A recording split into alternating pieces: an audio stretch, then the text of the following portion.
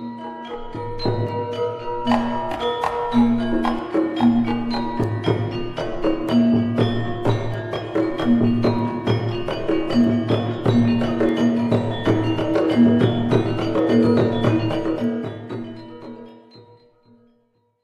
the Controlled Substances Act and corollary state law, the growth, trafficking, sale, possession, or consumption of psychedelics may be a felony punishable by imprisonment, fines, forfeiture of property, or some combination thereof.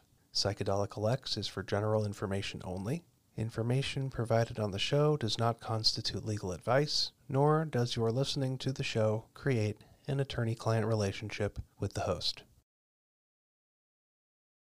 Hello, I'm attorney Gary Smith, and I want to welcome you to another episode of Psychedelic X, the Law of Psychedelics, my ongoing exploration of the question of the law of psychedelics. On today's episode, I've got another book review for you, and the book by Professor Edward F. Anderson is Peyote, the Divine Cactus. I recently acquired this book off of Amazon. It is currently published and widely available to the best of my knowledge, so if you're interested in acquiring a copy, it is able to be acquired. And it is, as the title tells us, exclusively about peyote, and I really like the book, so I thought I'd at least give a little review and recommend it because I thought it was well written and worth your time if this is a topic of interest to you. By way of just a slight introduction, I'll give you an idea from table of contents what you'll find in the book. So, chapters include peyote in Mexico, peyote in the United States, ceremonies, the peyote user's experience, medical use, pharmacology, chemistry, botany, and legal aspects. Plus, there are a bunch of appendices and a bibliography as well. One of the things I really enjoyed about this book is that it's really kind of thorough. It's a nice deep dive specifically on the topic of peyote. And for those of you who do know a little bit about me, amongst other things, I'm general counsel to the nation's oldest multiracial peyote church, the Peyote Way Church of God, based right here in Arizona. In addition, I am a member of the church as well. And I'm constantly trying to learn more about the subject because the lineage of the Peyote Way Church of God does arise from the Native American church, which in turn is a peyotist revival of a more ancient practice of peyotism that in turn combined with Christianity to create today's modern Native American church. So amongst things that I wanted to share with you in the book that I thought was intriguing, which included expanding my own knowledge on the topic, there are a few illustrations and explanations about the different types of peyote ceremonies. For example, here on page 44 is an illustration of the layout of a basic Plains Indian ritual area. And I'll just hold that up to the camera real quick so you get a quick peek at it. And then a few pages later, page 55, if you're following along at home, there's an illustration of a different layout that the Navajos use. And I knew that there were variations in the rituals and also in how the arrangement is laid out, but I'd never really given it a deep thought before, and then seeing this illustration really made me think about it more deeply. And amongst things that I thought was really intriguing was the description how the Navajos use this V shape at the center of their, I'll call it an altar, but that's probably not a fair word, but at the center of their worship circle. And the V shape, interestingly, has some lore and legend around it, including the reason the V came into being. One of the reasons that is described in the book is that the V stands for victory over in Europe during World War II. The Navajo Code Talkers, who you may know about from American history, were pivotal in the United States' ability to win the war against Nazi Germany. And as a result, some believe that the V at the center of the Navajo Circle is an honor to the Navajo Code Talkers, whose assistance helped the United States prevail. But another equally prevailing theory as to the source of the V is that the V stands for Christ's victory over death. I don't know which is true, but again, this was just one little tidbit out of this book that I thought was really intriguing, so I thought to share it with you. Another great thing I found in the book, and I was really thrilled to encounter the reference, here on page 167 in the religious freedom section, there's a description of the Arizona State versus Mary Atakai case, which is a 1960 peyote case right here in my home state of Arizona. And if you're a follower of the show, you'll know last year I did a review of the Atakai case.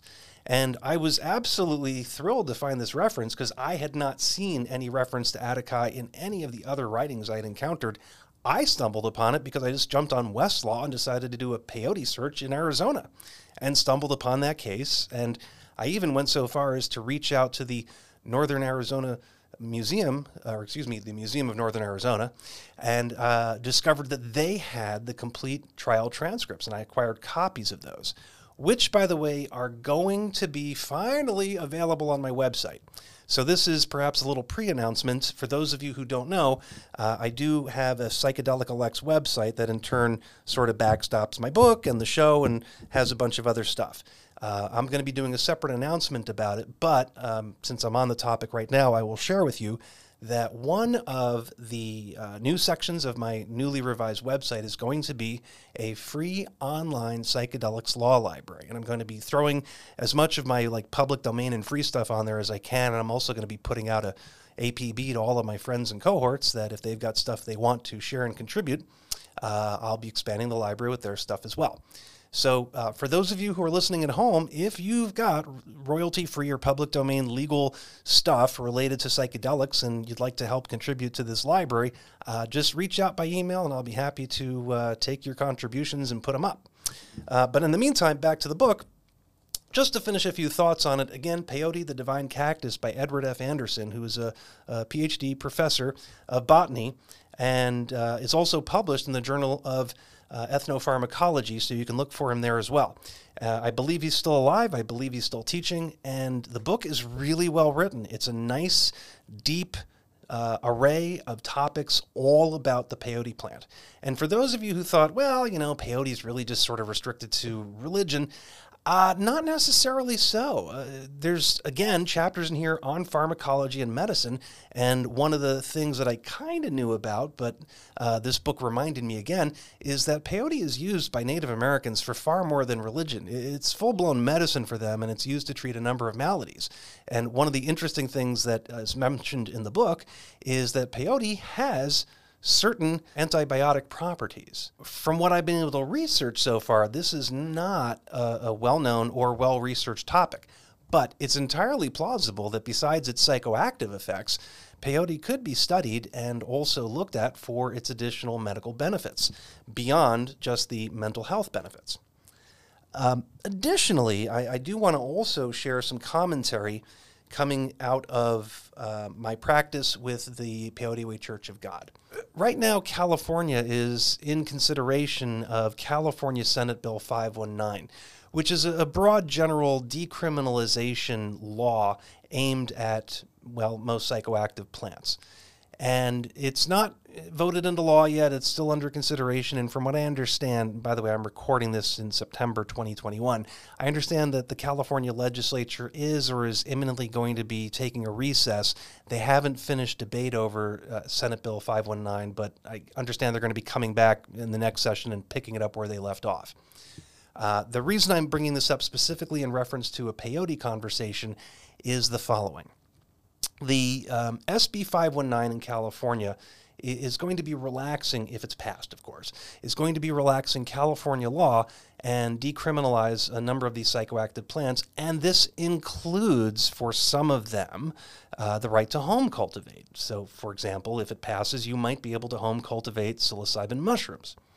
However, due to what I think is pressure in part from people sensitive to the Native American Church's sensibilities towards peyote, because they revere peyote as the literal embodiment of spirit, there was a compromise struck in the Senate bill that home cultivation of peyote would not be permitted.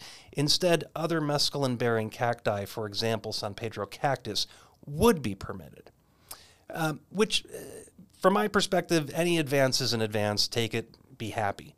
But I will share that I disagree with the exclusion of home cultivation of peyote, And I know in speaking with the elders of the Peyote Way Church of God that the Peyote Way Church of God's perspective also is they would also prefer to see home cultivation allowed, permitted.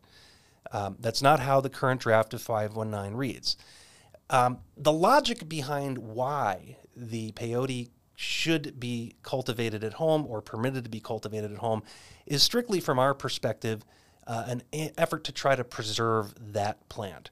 Right now, peyote is endangered. It only grows in the domestic United States, here in the Sonoran Desert and adjacent to us, the Chihuahuan Desert and down into Mexico. But due to climate change, human encroachment, and other pressures, the wild peyote is rapidly disappearing and becoming increasingly harder to find.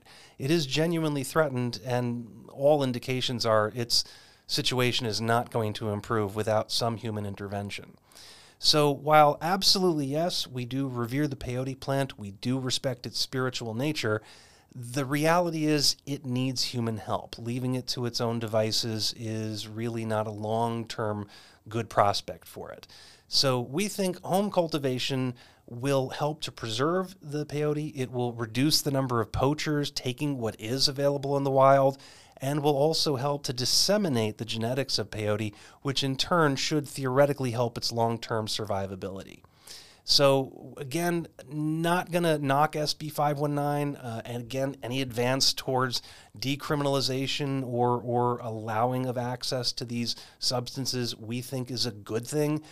But when it comes to peyote in particular, we do want to see that plant better protected, and we encourage home cultivation in the change of law in order to help achieve that goal. So, that being said, I really enjoyed the book. I highly recommend it. Depending on how motivated I am, I might even reach out and ask if Edward Anderson might consider coming on the show at some time to chat about this, because I'll tell you, the man is an absolute wealth of knowledge, and I was also tickled to see that his book is, in fact, published through the University of Arizona Press. So that's near and dear to my heart and right here at home. So anyway, I encourage you to get the book, read it. It's a wonderful, wonderful experience, and it's available on Amazon.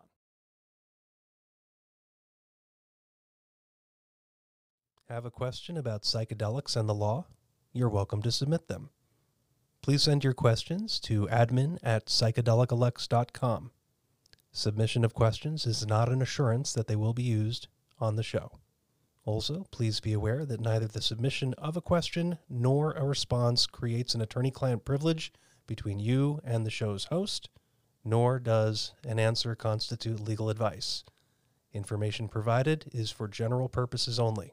If you need legal counsel, you should hire competent counsel in your community.